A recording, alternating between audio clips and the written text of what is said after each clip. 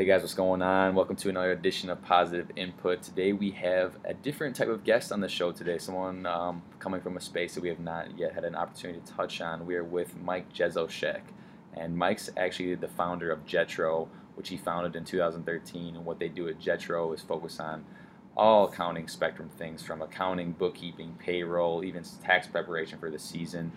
Mike founded the company in 2013, and he currently has a team of 7. And so we're super interested to open up the mic to Mike today and have him tell his story about how he founded Jetro and why he decided to get into accounting, if that's something that he decided on when he was younger, or how that's something you got into over time. So, Mike, I'm gonna open up the mic to you, Mike, and then we're gonna go from there. Yeah, no, that's awesome. So I've had kind of an interesting journey on where it came to actually now owning an accounting firm. I started a company, or started my own business when I was like 14 years old, and so what we did was it was a form of affiliate marketing. So we would work with, let's say, a company like Netflix, and Netflix would pay us $40 for every person that we get to sign up for a subscription. And so I would go around and then pay someone $30, to sign up for a subscription. And so it was kind of a network marketing type system that we had set up. So basically, we would say we'll give away you a PS2 at that time. This was a little while ago. So we'll give you a PlayStation 2 if you can get 5 people to sign up for Netflix. And so we didn't have to do any kind of legwork of that marketing piece, but they'd get 5 people to sign up, we'd get $200, and we'd send out their PlayStation 2 for $150 or whatever it was. So that was kind of the online marketing industry or affiliate marketing industry that I got into at a younger age, and just kind of started to grow into different areas of that industry. So I had that company, ended up selling it for a little bit of money when I was in college, and started really kind of working with on a more higher level in the industry. So we had a network where basically we worked with all sorts of advertisers, all sorts of products and brands, and our goal was to just find people that could mass market that. So we'd do mass media buys. Some of it we'd do internally. Some of it we'd have someone else hired out to do that advertising for them. And it was a very similar model. We get paid $50. We pay someone $40, and our work in the middle is that $10 cut. So it's that some amount, just on a much larger scale. And when we're in kind of that industry, I was going to school at their college at the time, and that I always had, even though I was making good money as part owner of these companies, I always wanted to have a backup or a kind of a fail plan. And so that's why I was like, I just have to fight through college, get through it, and move on. And so I was going to school for accounting, and because I had some of that accounting experience, I started to get into the finance side of these companies that we were working in. So even though they're online marketing companies, I was still kind of taking over the finances, running the bookkeeping, the payables, the receivables, taxes, and all that piece. And so that's where I really started to get, see that side of the business. And as we were building these companies, I noticed that there was a lot of companies in that affiliate marketing, online marketing industry that had great accountants, but they just didn't understand the industry or didn't understand the extra level of service that those clients maybe wanted. And so at that time, we've kind of been through a couple different companies on what we were doing in the online marketing industry. And at that time, I had a company with 7 partners, and we all kind of were deciding to go different directions. We didn't really know which direction we were going to go, but that's that time where I made the decision, hey, I'm going to take this accounting piece, this knowledge that I've gained from working in this industry, and open up an accounting firm where we focus specifically on this industry. So that's kind of how our company started. We started out as just a bookkeeping company, so we didn't do taxes, we didn't do payroll, or anything like that. Just mainly bookkeeping, handling payables, collecting money for clients, things like that. And at the time, I started with another partner, and so our name is called Jetro, and part of it's my name and part of it's his name. His last name was Tropiano, and we got about a month into it, and he said, I just can't leave my day job to really go at this full time. So he went back to his day job at the time, and we already had marketing done. We had our company open. We had a website set up. So I'm like, well, I'm just going to leave that company name the way it is. So, so many people ask me, what does Jetro mean? I was like, well, it doesn't really have a meaning, but at one time it did for a very little time. For sure. So we started out as just a bookkeeping firm, kind of focused in this online marketing industry, and just have seen growth from there. When we first started out, after Me and the first partner broke off. I had another partner, and our goal was his background was in software development. Okay. So we're a 100% cloud-based firm, and this was 7 years ago, or just under 7 years ago, and so it was a little bit of a unique area into the accounting industry. Most people are used to going up to their accountant down the street, seeing them dropping off a box of receipts, whatever it might be. And so we took a unique approach where it was all cloud-based. We're all working from home. All of our clients can be located around the country. But the problem that we faced is that there was no really good software to help us manage our work with staff around the country and with clients located around the country. So we set out this mission with another partner of mine at the time. It was just me and him to do software development. And so he had that software development side, I had the accounting firm side. So I kind of built out, here's what I want the software to look like, and then he went out and started to build that software. Meanwhile, I was building the accounting firm as kind of to maintain us until we get the software piece, and that software piece would be our baby that just blows up, and that's kind of where we walk into the sunset on. Yeah. But our software piece took a little bit longer to develop than we thought it would. So we were probably about 4 years of development, and by that time there was 5 project management softwares out there, which is what we were building. Yeah. And those 5 project management systems were directly built out for accountants. So we had 5 competitors that were not there when we started, and they had a lot of funding. Sure. So at that time, it was like, okay, the software piece is really not going to work out for us. And my partner at the time didn't really have any kind of accounting background. He came from the industry that I came from, but he was never on the finance side. So there wasn't much that he could help out with on the accounting side, which is really the only revenue generator of our company at that time. So at that time, we said, hey, we love each other, but it doesn't make sense for us to continue working together. So we kind of broke off, and since then, it's just been, myself as the owner of the company. So we've been kind of through different waves where we have the software and accounting firm, and we don't know which one's going to take off. And now, when we had that break and took the software piece out and said, we're going all in on the accounting side, it really helped us kind of envision our growth. Our accounting firm always had just kind of steady growth, but we never pushed it heavy because our goal was not to grow an accounting firm. It was to build a software that takes off. For sure. So that really helped us on the accounting side say, okay, we're 100% focused on the accounting firm now. Let's start marketing on that side. So that was about 2.5 years ago where that transaction happened, and now our growth has been kind of just throwing all sorts of stuff at the wall on the marketing side and seeing what sticks. Yeah. And so there's been a lot of different pieces in there, but that's kind of where the firm came from. Now we have 7 employees. We do accounting, bookkeeping, taxes, tax planning, payroll. So we picked up taxes and tax planning about 4 years ago. So 3 years into the firm, we picked that up and just started to add those services. So now we're kind of a full service firm servicing small business owners in those specific areas. Are you specifically you're all over the country? Yep. Said all over the country. Yeah, so we'd say we're headquartered here in Milwaukee, just because that's where I'm located. Yeah. We have another accountant here in Milwaukee. We have a CPA out in Pennsylvania, CPA down in Florida, and an accountant in Maryland. We have some bookkeepers out in California. So Nice. Our employees are all scattered around. We all work virtually. We all work from home, and our clients are also scattered around the country. So I would say about 15% of our clients are here in Wisconsin, and the rest are kind of scattered around. That makes it fun though. You get to go and travel and see them a lot, obviously. Yeah. It's definitely an interesting dynamic. And many people, it's because of the way we started our firm with the online marketing industry. It was a lot of younger generation. Everyone in that industry was working remotely. So to me, my thought process when we're building a company is that it's just going to be virtual, and that's just what we're going to do because that's what I've always known.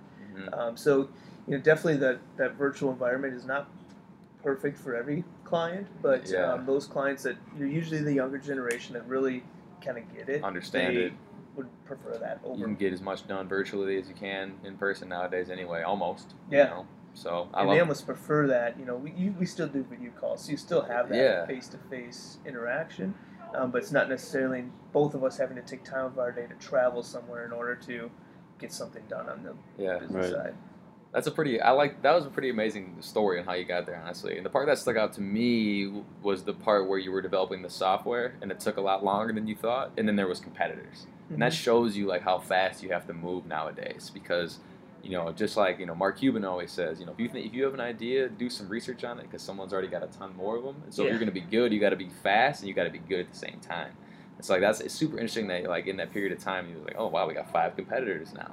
And that was like totally probably like a game changer for you guys too, obviously. Yeah, I mean it was brutal because we already had the software built at this point, and so we knew it was great software. We were using it internally, but when you have 5 competitors, we were just all bootstrapped. So everything that we were doing was just and they were all heavily funded, cash, and they had funding. So yeah, dude. In order for us to attack that market and attack them, it would have took funding of some sort. For sure. And so, and when we were building out our software, because of being bootstrapped, it took a while for add features, and that's what basically took the software so long to build.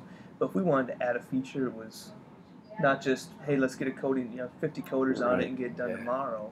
It was, it's going to be about a month for this feature. And so we tried to continue to build out this software, tried to market it, as best as we could. But we got to the point where it wasn't cost effective for us to continue manufacturing these various features when there was software out there that did what we needed to do. Now it's not customized how we wanted, but it's still a very useful software and valuable software. And so at that point, we kind of switched off the software and went into something that was, a well-known software. Something that was already like, so, at that point, it's okay. Now it's time to triple down on the accounting side of it. Something that you're already seeing success in too. Yep. Yeah, it's kind of like the niche conversation too. Once you see success, it's like don't go and look to find something else. Like triple down on what you're doing, and that sounds like that's kind of what you guys did. Yeah, it's been helpful when you're looking at a firm and trying to grow your firm, see where you want to be. We had that distraction of, hey, we're going to have this software piece that's going to sell for $50 million down the road, and we're just going to walk away. We had that distraction in the back of our mind, so I think it's some of that halted the thought of growing an accounting firm or growing the other side of the business. For sure. Because we didn't think we were going to need it down the road. It was just more so that something that pays our bills today, keeps us alive, and keeps us being able to continue development this software, but not necessarily something that's going to be our breadwinner. And when we had that transition, that really helped us, on our marketing side, understand, okay, here's where we're going to go, here's where we want to be. We don't have that $50 million software anymore, but how can we get that accounting firm up to that point? For sure. Love that. Yeah, that's super interesting. I find it funny that back when you're 14, you're doing affiliate marketing, and I feel like that actually ties in with your bookkeeping, since you were actually paying people out for like PlayStations or whatever incentive you could get to get people in. And I find that really funny because, it's got to be a lot of like cash in, cash out, Yeah.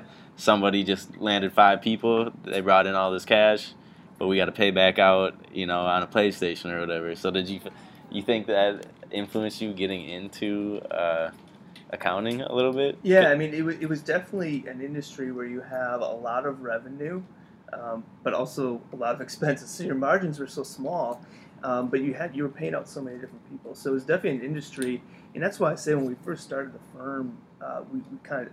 The reason we did is we realized that clients of our company were working with great accountants, but they just didn't understand that industry, or weren't giving that industry the attention that they needed. So that's a great point. It's unique is that there was a lot of accounting work in such a small. I mean, I was 14, 15 years old. This is a very small business, but there was still a lot of accounting work into it. So I had my my parents' basement. I had my QuickBooks file, and I'm recording things like that. So I think that maybe sparked that interest to do, go into almost that like subconsciously. Like Yeah. you were just doing it at the time, and then like it translated into something that you're doing for like your life. Yeah. That's actually great. When you were at that age, did you know you wanted to be an entrepreneur for like your whole life, or is that something you stumbled into, or? Yeah, I mean, I didn't really know what entrepreneur I guess was at that For sure. time. My dad, at a young age, kind of started me into buying and selling things. So he would go to auctions, and he would buy. I remember to this day, he bought a big box of bottle caps, and it was an old soda bottle cap. I can't remember the name even, but there was probably 20,000 of these bottle caps in this box, and he bought it for like $50. And so he said, "This is my project." And so I would work on that. I would take 100 bottle caps, put them in baggies, and then sell them on eBay at $100 cap batches. And so that's really and that was really young. He would have to do all the eBay stuff because I didn't even know what I was doing on the computer at that time. But that was kind of the introduction is, hey, you can really make your own money doing whatever you want to do. The possibilities out there. And so I've had that mindset ever since then, that I want to kind of continue to pursue something that I own, something that I can control, and it's fully flexible on my schedule. So, I don't know what eventually said, yeah, I'm going to be an entrepreneur all my life, or what entrepreneur was at that time. Yeah. But it's definitely a journey that, I've always been part of. Oh, yeah, exactly. Yeah, that's super awesome. Planted that seed. Yeah. That's you always had that, your parents would say, when are you going to get a real job? And so it was always, just because people, when they think you're working from home, oh, it's not a real job. And so right. I did end up going out and get a real job. I worked at Walmart for 7 days. I quit. I did my time. They said, get a real job. And so I got a third shift Walmart job. It paid great. Yeah. But I lasted for 7 days and then I was done. So done with that. Back to it. Yeah, I haven't had much success working for somebody else. It sounds like you were around it from such a young age that it just translated into the small micro things you were doing. Eventually you're like, wow, this is kind of all added up to what I want to do, and now you own your own accounting firm. Yeah, and I think a lot of it too is kind of risk. Where you're at on the risk spectrum. It's hard to go out and start out fresh, and that's why I always tell people that are just looking to get started in whatever it might be, is don't necessarily quit your day job today. Envision you're going to quit your day job in a year from now and see what you need to do today to get there. For sure. So create that side hustle first. Yeah. And then when you create that move that side hustle into a full time. Definitely. You're not going to replace your income immediately. For sure. But you're not starting from ground zero. And so I think that's vital for someone that's for sure. And I think that's something that potentially maybe even him and I made a little bit too much of a mistake on too. Is like not a mistake, but like we probably left too soon, realistically, because we were just so like ready to be done with what we were doing. It's just like we definitely got ourselves in some sticky situations with cash, and at the same time, it's like when your back's against the wall, you figure it out, Mm-hmm. So it's like I definitely, and like realistically, it's like me and him, we kind of worked the side hustle for a long time too, and I think like once you're like mentally ready to make that jump, you're gonna jump regardless, So it's like I definitely like appreciate that advice. Though, is like ground yourself, figure out what you're gonna be doing, and then make that jump. Though it's kind of like prove concept first, and then get into it. Yeah. Well, and I think that being in the position, if you are able to do that ground zero start, you're going to get a lot of benefit from that down the road, because you're right. You're just trying to survive. For sure. And so if you have that side hustle, you're never really in that trying to survive. That was my biggest mindset. flaw, personally. Like when I had money, my back was never against the wall, so I never was fully committed. But then once we like left and didn't have any income, like that's like when the switch like changed, It's like now there's no other option. We're at it. Sure. And so I think you'll look back and say you didn't do the wrong thing there by jumping into it too quick. For sure. Because you're going to learn a lot of stuff from that is going to be beneficial to you. Yeah. Now that could have been avoided, but you lose a life lesson there that you learned that too. Yeah, for sure. And you guys are young. I always say, whether it's investing in things, whether it's starting a business, when you're young is the best time to do it, because you know what? If you spend 5 years at it and it fails, you're 30 years old and you have another 30 years to go that you can start brand new. And For you sure. can start brand new at 50 years old. Yeah. So, I think that's a huge indicator, is people don't realize, if you lose it all at a young age, there's got plenty of time to get it Time's back on your up. side, for sure. Yeah. Definitely. Right. Yeah, I love that. Let's get into a little bit more like the knit and grit of the accounting, should we? Oh yeah, this is fun. Yeah, this is the part. This is what you know so well too. So something that Nick and I probably struggle a little bit on too. So, like in terms of like for small businesses, if you were to say you give like any sort of like accounting advice or a good place to start to make sure the books are consistently in line, what would that look like? Would it be having certain programs to help with that kind of stuff? Would it be delegating time every single week to make sure you just keep up every single time, every day? What's your thought process around what small business owners like Nick and I, two-man team, should do to be successful in the accounting spectrum? Yeah. So the first thing that I always say is, and this goes down to very basics, is always have a separate business bank account. Mm-hmm. So many people jump into a business and they'll be mixing it with their personal or anything like that. So I always say first things first, no matter what you're doing as a business, have a separate business bank account. Even if you don't have a business created yet, open up a separate personal account that's dedicated to that business side.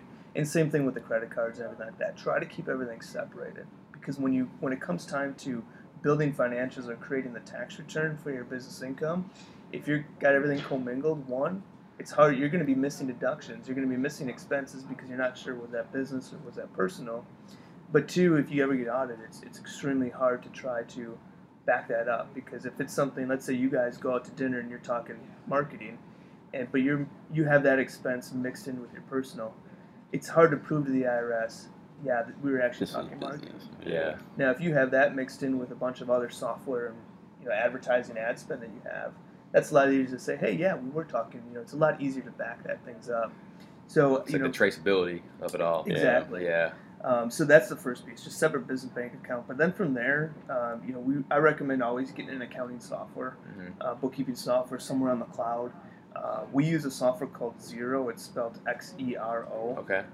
They're a competitor of QuickBooks. So I would say Xero, QuickBooks Online. Those are kind of the two main ones for small businesses. But if you're really small, there's a software called Wave apps.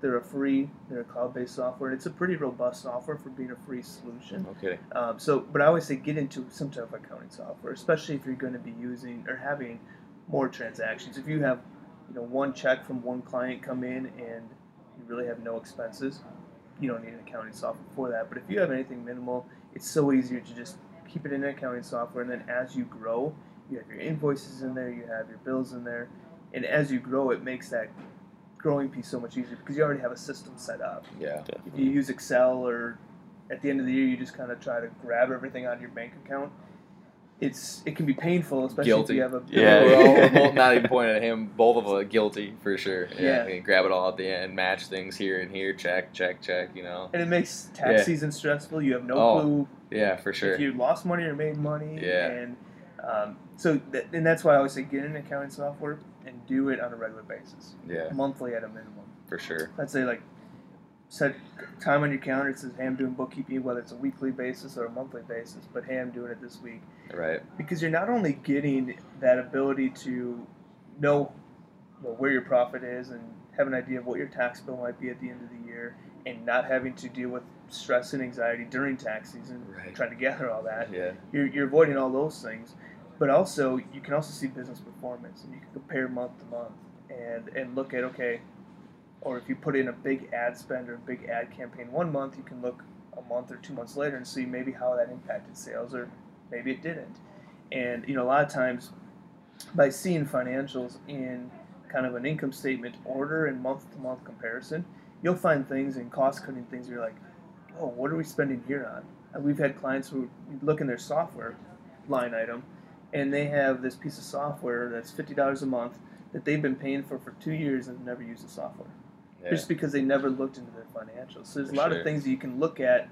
When you see going on your bank account, you see a line item for $50 for a software, you're like, I'll cancel that next month. But then it doesn't really hit your mind when you're looking at the financials. Oh, this is cutting.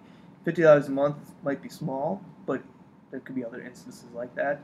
And $600 a year. I mean, that's a good start. If you're not using it too, you put it towards a different asset that's going to help you grow. Yeah. So big thing: open a separate bank account, get on an accounting software of some sort, and then just do it regularly. I think that so many people get stressed out about tax time.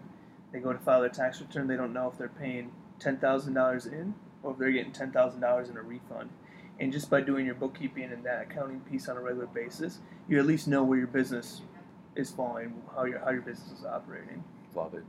Yeah, that's good input. You've seen a lot of businesses that you've worked with. So say of all the businesses you've worked with and you've started to work with them, are most doing a fairly good job or are most in need of a lot of direction? Is the average small business, you think, doing a decent job with accounting, or they need direction? That might be a tough question. It is a tough question. I think it varies so much from business to business. For sure. We'll get a business that comes in and they say, hey, Mike, we want you to start January 1 of this year. And we look at their books and they're perfect. Like, there's nothing that we need to change in their books to get started. I would say more so business owners either come to us with no bookkeeping, so they haven't done anything, and they say, I need to do taxes, I don't want to do the bookkeeping, here is an Excel file with all my transactions. And that's something we can come in and do that. That's where most business owners land. And again, you run into the issue of you don't know how your business is performing throughout the year. You don't know what your tax bill is going to be, and so there's key things on that are missing from that. And then kind of the third category is people that are trying to do their own bookkeeping, but it's more so a mess. And what I always recommend clients do, and usually when this comes, it's because they're overcomplicating things. They'll have an income statement, and they'll have, say, advertising, for example. They'll separate email marketing or email advertising costs. They'll separate Google costs, Facebook costs, and they'll have all these different line items. So you look at their income statement; it's like 8 pages long, and only one expense in there. So we always say, make things as easy as possible, especially if you're doing it on yourself. Make things simple. And so instead of separating out in advertising, put it all in advertising. So Google, Facebook, Twitter, everything's going to be into one category. And if you need to see what's in there, you can easily click on it and see what makes up those expenses. But at least you don't have this income statement that's so long. That's so true. It's so hard to understand. And so most clients that come to us with issues in their bank is because they have such an overcomplicated income statement with so many different accounts that things are all over the place, misplaced, whatever it might be. So yeah, and when you break down like the stuff at like the end of the year, when you have like these expenses, like profits and losses and all that kind of stuff, like correct me if I'm wrong, but you don't if you're doing advertising, you don't need to state Facebook versus Instagram versus Twitter. It can just be blanketed in advertising, correct? Yeah, as far as for tax purposes, yeah. I mean, you can blanket everything for sure. And a lot of people say, well, how do I know what's profitable or where I'm spending more of my money? And you can easily, within the accounting software, drill into what's making up that advertising cost. Right. But if you have an income statement that's 3 pages long, let's say for a business that's doing $200,000 in revenue, and they have this income statement that's 8 pages long, it's going to be very not helpful for them because they can't even read it and understand it. There's just too much data there that doesn't make sense. That's why I just make it simple. Now, if you're a $500 million company, that's a different story. You might have a lot more detailed breakdown of that, but it's going to take more time and create more confusion and not be able to let you use those reports to really kind of help your business. Yeah, this is super interesting. Yeah, I mean, simple, better, less information to process. As far as like write-offs, is there a lot of write-offs that you see small businesses missing out on, or like any opportunities? Yeah, I mean, so I always say, as a business owner, you're gifted because you can take some expenses that most people are working for an employer. You can take expenses pre-tax. So as an employer, you get a W-2 at the year end. You get your paycheck. You get, let's say, you make $5,000 every quarter, every month. You get $4,000 in your paycheck. You get that money after tax. So taxes are taken out, and then you go ahead and spend after-tax dollars on whatever you do for your life. With a business owner, you have the opportunity to get money into or expenses running through the business pre-tax. So you have expenses, and then that as an expense to your income, which leaves your actual taxable amount much lower. And so business owners have an opportunity that most W-2 or regular employees don't have. And so I just think of various expenses that you have on a regular basis and think of how they can be business related. As an example, we have some clients that have an office, but they also have a home office. And so they're like, well, I'm afraid to take that home office deduction because I have another office. And I said, well, as long as you have administrative work, things that you're doing at that home office, and you separate it and everything else, you can take that home office. And I said, that home office deduction isn't going to be that big of a deal. But let's look at it this way. That home office is now your main office. And so when you drive to your other office, those miles are now tax deductible. If you go from home to office, that's considered a commute. Those mileage is not tax deductible. But your commute now is from your bed to your desk, and then when you go from one office to the other office, those are business miles, so tax deductible. So it's looking at various tax strategies and saying, okay, the home office deduction doesn't really give, I mean, it's some money, but it's nothing that's groundbreaking deduction. But when you couple that with, say, the automobile deduction and using a mileage deduction on that side, there's opportunity there. Same thing if you guys are going out to dinner, whatever, find a way to make something business related, and then you can obviously take that as a business expense. So, it's things like that on things that you typically would not be able to take or you'd be paying for after tax that you're able to work into the business to help lower that tax eventual tax. Is that why like a lot of businesses that like come like the the fourth quarter of the year, they have a lot of expenses and investments for the next year, and then that lowers their taxable income for that kind of like that financial year? Is that like what a lot of people do? Yeah, so let's say if you're a cash basis payer, which most small businesses are, you can, we call it expense acceleration. So you're accelerating expenses at the end of the year that are going to be paid out in the next year. So let's say you have a big media buying campaign that you're going to do in January, and it's going to be $20,000. Well, you can pay for that in December, get the expense in December, lower your taxable income. Now, when you do strategies like that, they're just offsetting each other. So your 2020, if you did that at the end of this year, your 2020 income would now be higher because you don't have that expense to offset. So you're always doing the same thing. That makes sense. Which is fine, because some years you're going to have a large income, and then that next year you might have a down year for whatever reason. But that's a good strategy if you want, at year end to try to get some expenses on the books.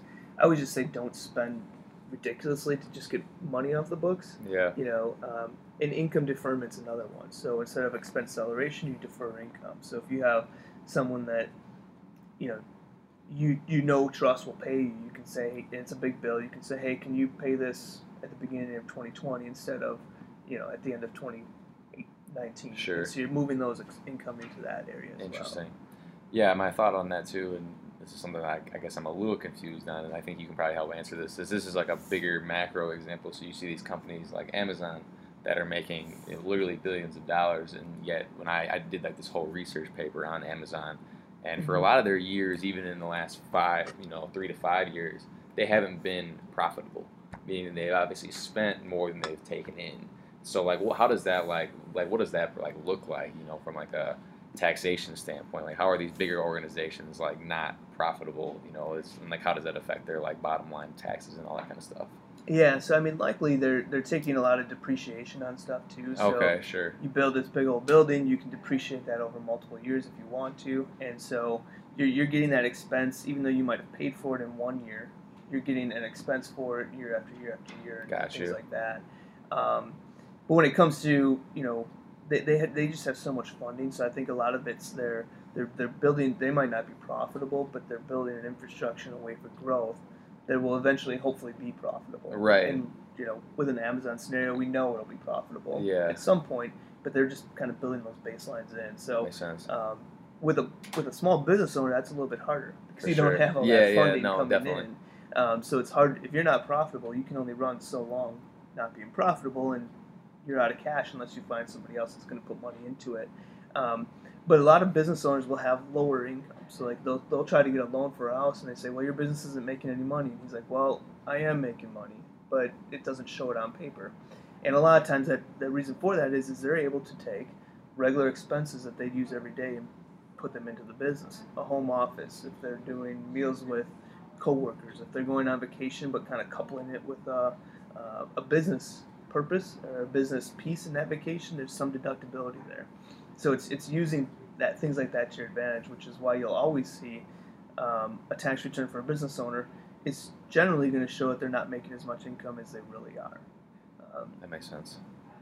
It's super interesting, actually. It's something that definitely Nick and I need to start taking advantage of. Is a lot of that advice right there too. Yeah. The before tax income. Yeah, as long as you have support behind it. So like, if you're going out to dinner or whatever, I always say put on your receipts. Who was there? What were you there for? Why were you there? Yeah. Just the who, what, where, when, why. Yeah. And just put on your receipt, take a picture of it, throw the receipt away. You have that picture. If the IRS ever wonders what was going on, if you get audited 2 years from now, you're not going to remember what you were talking about or why you were there. It's just right on the receipt, and I mean, there's no way that they can prove that you were not talking about that. So it's very just saving that documentation. Where people get caught up with the IRS, where they're not saving things, or they're not writing that down. So they'll go to Applebee's 30 times throughout the year, and they're like, "What's this for?" And it's like, "Well, I don't even have a receipt for it." And that's where things get a little bit tricky because. But it's easy to just take a picture of it, throw it in your Google Drive or Dropbox, or whatever file system that you use, and you don't need to keep these paper receipts as long as you have a picture of them. So interesting. Okay. There's also apps out there that do that too. For sure. Does like QuickBooks and Xero and Wave, do they take receipts? Yeah, some of them have an ability where you can kind of upload that depending on which version of the software you're on. Definitely. QuickBooks I know has a self-employed version too, which is for very people that are really starting out. They have like a mileage tracker in there, so every time you get in your car, you can swipe left or right if it's business or personal related. And so there is that functionality. There's a lot of software pieces out there. It's just what makes sense. Right. If most of your driving is business related, or if you don't drive too often or whatever, it's like you don't need to spend $30 a month on a mileage tracker if it's just easy to keep record of yourself. But keeping those records are the things that are going to really kind of bulletproof yourself from that IRS audit. Definitely. That's super nice. Yeah, so I mean, as far as like mileage, there's just like different trackers out there that you'd want to utilize. How much does like writing off your mileage, like take off of your taxable income? Yes, I mean it's definitely super helpful. I think in 2019 here, so the rate's at like 55 cents or something like that a mile. 55 cents a mile. Mm-hmm. Yeah, so if you do 10,000 miles, you $5,000 deduction. So I mean that's depending on how much miles are being put in. It's definitely something to take advantage of. And so many people are afraid to use tax deductions. They're afraid to use the home office deduction because their friend told them they get audited, or they're afraid to use the mileage deduction because they read online somewhere that you get audited. And the IRS allows you to take advantage of the code. The tax code is the way it is for a reason.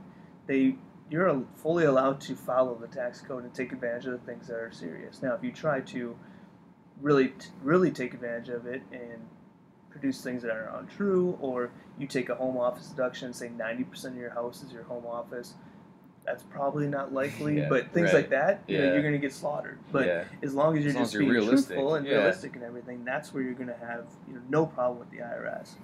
The IRS is people too. Most of our experience talking to agents has been really pleasant. Yeah. They understand what we're doing. Now, if you ever try to screw over the IRS, that's where they're not very pleasant. And so they take that very seriously. So I always say, do the right thing, but don't be afraid to take advantage of the laws that are already out there and available to you. Follow the system. Yeah. You can play in the gray area. Playing in the red area is not okay, but playing in the gray area is definitely fine in ways that you can back that up. Love that. Yeah, it's like a home office. I mean, he's kind of got a home office. That's the only reason I asked this question. We work out of his apartment. So like, what's like a home office deduction look like? Like, how are you writing off for home office, if that makes sense? Yes, and there's a couple different ways you can. If you're like a single member LLC or a sole proprietor or something like that, there's kind of just a standard X amount of dollars per square footage. But for most people, we're calculating square footage of the office divided by square footage of the house. So let's say your office is 100 square feet, your house is 1,000, you get a 10% deduction. That's on every expense. So if you have rent, 10% of that's business related. If you have all your utilities, if you have someone come cut your lawn, anything that's related to that house, 10% of it's business related, that can be deductible. And again, it's not usually a huge kind of bill or a huge deduction, but there's things that can couple with it. And one, it's never going to hurt. I mean, taking money off the bottom line is always good when it comes to tax time. So like, even if it's not being taken through your business account, essentially. So like, I'm paying rent for my apartment right now. Mm-hmm. Obviously, that's out of my personal account. That's still tax deductible off the businesses. On the business side, yeah. So what I typically, and we could talk about S corps a little bit, but usually we have an accountable plan, and so that's where your business reimburses you for expenses that you paid personally. And now, before I said don't commingle business and personal, what I mean is that if it's 100% business related, it should be on the business side. Right. If it's half business, half personal, that should be on the personal side, and you're going to reimburse yourself for those expenses. Gotcha. So that's where a house would come into play, or an apartment would come into play. You would reimburse yourself for that business use of your house. Right. Or you just take the expense, depending on how the business is structured. If you're set up as an S corp, we do an accountable plan. If you're set up as a sole proprietor, it's treated a different way. But in general, you would be able to take that even if it's not paid through for the business. And I'd actually recommend, if it's not 100% business related, run it through the personal side. Take and then put it back. Yeah, that makes a lot of sense. Yeah, because I mean, your apartment, probably more than 10% is at your office. Yeah, right? yeah. Mm-hmm. Right. That's super legit. Yeah. I mean, this is all stuff that Nick and I are completely unaware of too. So this is all great information too. And then I guess like as far as like, what about like business expenses? Like say for us, we're a digital marketing agency, so we buy a lot of like camera equipment, computers, stuff just to operate our business. Mm-hmm. How does like that play out? And is there any sort of like deductibles that you can get out of that, or is that just more operating expenses and you just eat them? Yeah, so I mean, all that stuff would be tax deductible. So when you buy an asset, and so there's usually what we call a capitalization fee. So usually, in the olden days, if you buy $1,000 computer, you would put it on your books as an asset, and then you depreciate it over the useful life of the computer. Right. What the IRS allows you to do now is you can set up a capitalization policy that says anything under $2,500, and it's just a policy that you sign, you take a piece of paper, sign it, put it in your file in your business. But anything under $2,500 is automatically expensed as a small business asset. So if you buy a MacBook Pro for $1,800, that's automatically expensed. You don't have to go through the capitalization policy of depreciating it and doing all that. Anything over $2,500, you'd still have to put it as an asset and then depreciate it. But luckily, with some of the tax laws that came through with the Trump tax law, there's bonus depreciation, there's Section 179. So most of those expenses you can deduct 100% in that first year. So if you go buy $10,000 worth of video or computer equipment, likely all that's going to be deductible in the first year. But you do have the opportunity to depreciate it over many years if you want to. So let's say you guys are running at a loss this year. You say, we don't need more expenses this year. You can decide to depreciate that. So next year you'll get an expense for it, even though you didn't pay it's always anything. the circle. You Yeah. know, so you can decide it's all going to come out now, or it's all going to come out over a period of time, depending on where your business is at. Mm-hmm. That makes a lot of sense. That's That's really good input to know. Nick just bought a MacBook yesterday. Yeah, I actually did just buy it. Yeah, that's the reason why he's asking that. There's a business expense Yeah, right yeah, there. there you go. One thing that I would also recommend, this is usually when it comes to tax strategies and tax planning, one thing that we want to focus on is when we're working on taxes, the preparation and filing at year end is really just, filing forms and information. But where tax planning or where taxes really should be done is in the planning. So looking throughout the year and putting in strategies that can be implemented so that when we prepare and file at year end, we're paying as low as possible as a tax liability. And so a lot of clients say, okay, what's your number one strategy? What's a strategy that you recommend to somebody? And the number one strategy that we recommend to all of our clients, once they hit certain thresholds, is the S corporation. And the only type of clients that we do not recommend an S corporation to would be someone that's located in a state that is not beneficial. So let's say Tennessee, New York in the city, New Hampshire. Some of these states have laws that don't make it beneficial, but most of the U.S. is very adaptable to it. And so with the S corporation, what we recommend is once you hit profit in your business of $30,000 to $40,000, the S corporation is hands down going to be a tax saving benefit for you.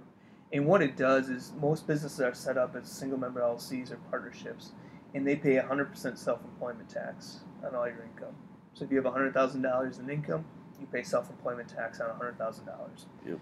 With the S corp, it splits up your income into two different pieces. You have to hire yourself as an employee, so you'll get a salary, a W-2, as if you're an employee of the company, and that'll be a portion of your income. So let's say you had $100,000 in income, you would take a salary of $50,000. In that remaining $50,000, you would just transfer to yourself as an owner's draw, owner's distribution. And by doing that, you pay self-employment taxes on that salary piece. But the amount of money that you take out of your company that's not with a salary, you avoid self-employment tax on. And so that's why the S corporation is such a used tax strategy, is that you can avoid self-employment tax, which is 15% on a good portion of your income. And so usually we say once you hit $30,000 to $40,000 in profit, the S corporation strategy makes sense. Underneath that, if you're under 30 to 40, it's not necessarily going to hurt you, but there are some added costs. It's a separate business tax return, and you have to run payroll to yourself. Yeah. So those little bit of added costs might eat into your tax savings, and that's why we usually say that threshold of 30 to 40. So that when you take out ownership, is that like capital gains tax, or is that Yeah, like, so how's that work? it would be considered a dividend or a distribution. So you have your salary piece, that's going to be a W-2, just as if you were working for somebody else, and then you have this owner's draw, owner's distribution, dividend piece, and that's just taxed at your normal income tax rate, whatever that is. So you avoid self-employment tax on that. If you are set up as a partnership or sole proprietor, you pay self-employment tax on 100% of your income over and above your income tax rate. So you pay your income tax rate, and then you pay an additional 15.3% of self-employment tax. With the S corp, you pay essentially on that salary piece, you're paying self-employment tax and your normal income tax rate on. But the piece that's not part of that, you're avoiding that self-employment tax. So you still pay your regular income tax rate on that piece, but you're avoiding that self-employment. So you still get like Double tax yeah. you're getting hit with. Yep. Yeah. That's huge actually. That's good to know. So that's one strategy. Whenever we bring a client in, we implement that strategy first if they're not already on an S corporation. Once that's done, then we can dive into a bunch of different things. But nothing's going to provide quick, easy, and very easy to manage tax savings immediately, like the S corporation would. So interesting. So then, other than that, you would just suggest, stay proactive on your books, so that way you can start making moves before tax season hits.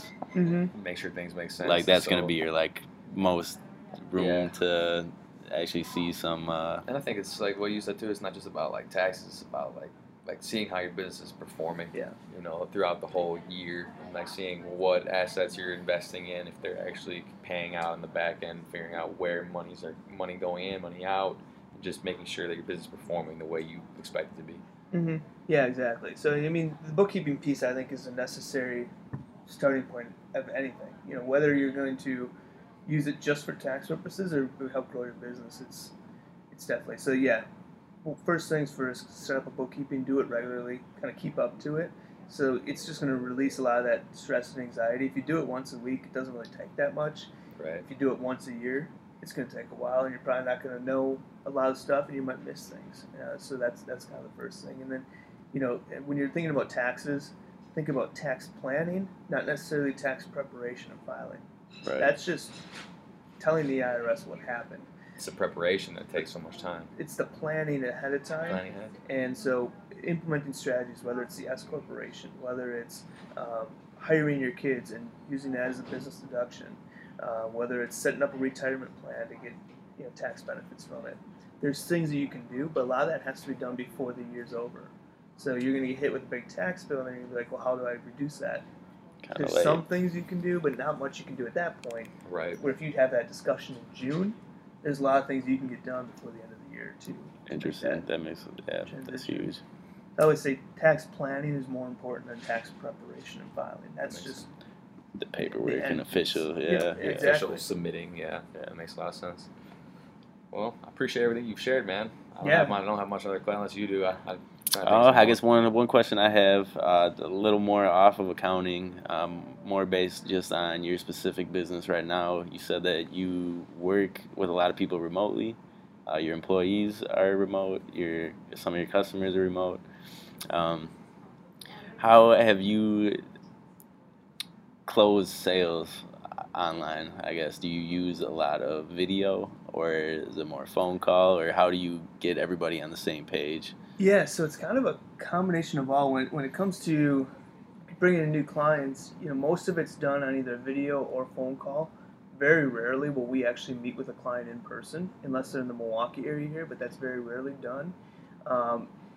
In kind of, one thing that we hear often is we have a podcast as well, and so a lot of people will be listening to our podcast and hear me talk for, month after month after month, and then they come and talk to me and say, hey, I'm interested in some of the services that you're offering, and there's not much of a sell there because they're already trust me. They've been listening. System. Inbound, yeah. And so they say, well, first off, they say it's weird to be talking to you on the phone and not just like listening to you. It's weird to have to interact with you, but they always say.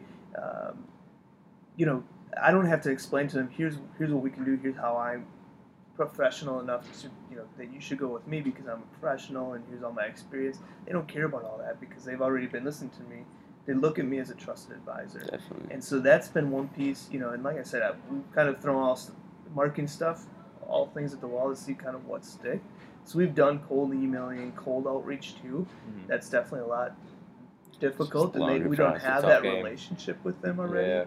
Yeah. But things that we've kind of discussed together is that even if you do a cold email, it's not necessarily, we're not trying to hard sell them, or a cold outreach. It's not hard selling them. It's how do we get them into our funnel where eventually we are sending emails to them and maybe dripping these podcast episodes to them once a month or something like that. And all of a sudden they're like, oh, when the time comes where they actually feel that hurt, they've seen, an email from me once a month. You're the first person they think about. That. Yeah, exactly. Yeah, love that. Dang, that's modern marketing, man. Yeah, so you've been driving awareness. Using the podcast for a lot of inbound, I guess. Yeah, we don't get a whole ton of clients directly from the podcast, but the idea behind it is that we use those episodes to then shoot out to clients. So if a client comes to us with a question, or a potential client comes to us with a question, we can link them to an episode. Yeah. Or if we are, we have a client, we want to do some cold outreach or just some warm leads that we have sitting in the bucket we want to send an update email to, we can say, hey, check out this podcast that we just did. And so we use it as more of a marketing plan. It's almost like a time saver, too. Yeah, it's really... you having to go through the spiel. I'm just going to send you the spiel that I already made. Yeah, and you're going to know. You're not recreating the wheel. Yeah, love that. That's actually a really different take on a podcast. It's like you're using it as like a training system almost, and then you're just going to use it as plugging people with little bits of value as they need it. Yeah. And then you're just kind of answering like frequently asked questions on your podcast and just linking back out to it. That's super... It's a good idea. That's a smart strategy. Yeah, and I mean, we do get some clients that are regular listeners that come to us from that way, but I wouldn't say it's not our main or lead funnel of how we get clients in the door isn't from a podcast or anything like that. Even though we have quite a few listeners, that's not our main source. So no, I like the way you utilize. It's a good idea the way you're utilizing that. It's just send them the information based on their question, not reinvent the conversation. Just send them a conversation you already had. Yeah. I love that. That's huge. It's actually a really good idea too. Like honestly, that's huge. I love that. Yeah, I mean, I've been thinking about it a little bit for like our social media, about doing it more on YouTube as it's a little more visual, but like showing people how to like set up funnels and run ads and stuff like that. So then that way, like if we were to try and expand, I can just send like the employee the trainings and not have to retrain them, myself. So that'd be. I think that's great, and because a lot of these things that you're doing are complex. So you can show someone how to do it, but one, they might still not want to do it, and likely they're going to run into issues and still have troubles with it. And so by seeing if you're setting up a ClickFunnels account or setting up a funnel within ClickFunnels or something like that, they might say, well, I watched this video, so I'm just going to contact him, and he can right. And that's what he's doing. And that's what we say too. Is like even if people watch if he's making these trainings, if people have watched the whole training series, like the implementation is different. It's like being in school. Like the theory is all good and it makes all sense what Nick's saying on the video, but like when you try and go do it yourself, there's going to be some bumps in the road for sure. Mm-hmm. And that's when they're like, man, I don't want to take the time to do this. I don't want to take the capacity. I'm just going to call Mike or I'm just going to call Nick. Yeah. And that's how you actually end up getting the relationship started. Mm-hmm. And we've done something similar. So we've built out kind of a system that teaches clients how to do bookkeeping, tax strategies, how to set up and manage payroll, how to set up their bookkeeping system within Xero. So very similar to what you mentioned there. Sure. And it's a free service that we offer. So we're really teaching small business owners how to do what we do. But in the end, the goal is that some people are going to take it, get it, and run with it, and run a successful business. And that's perfect. But they weren't going to be a customer anyways. Right, exactly. Yeah. Exactly. Or there would be a customer that would last for a very small time and then leave. And so, but those people that do need help, do need that assistance, or are running into issues, all of a sudden have books that are a mess.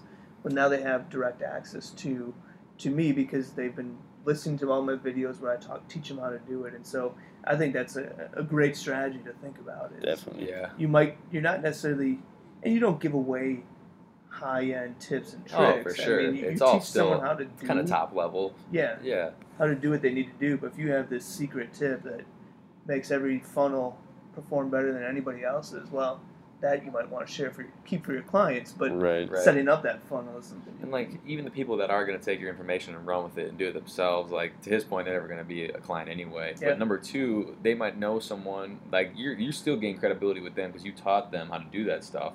And so when their friend comes to them and say, "Hey, I need to learn how to do this bookkeeping and accounting. How did you learn how to do it?" "Oh, I learned through Jetro."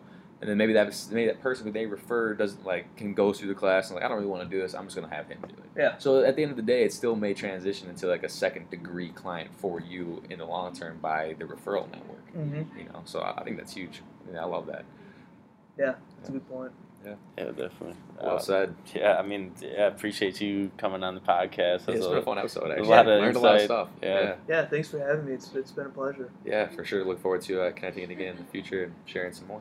Awesome. Thanks, Definitely. guys. So we'll link out all of Mike's information. We'll link out his website and some contact information. If you guys have any questions about taxes, bookkeeping, accounting, anything under the sun in that area, reach out to him. We'll have all the links in the bio. Awesome. Thanks, guys. Thanks, Mike.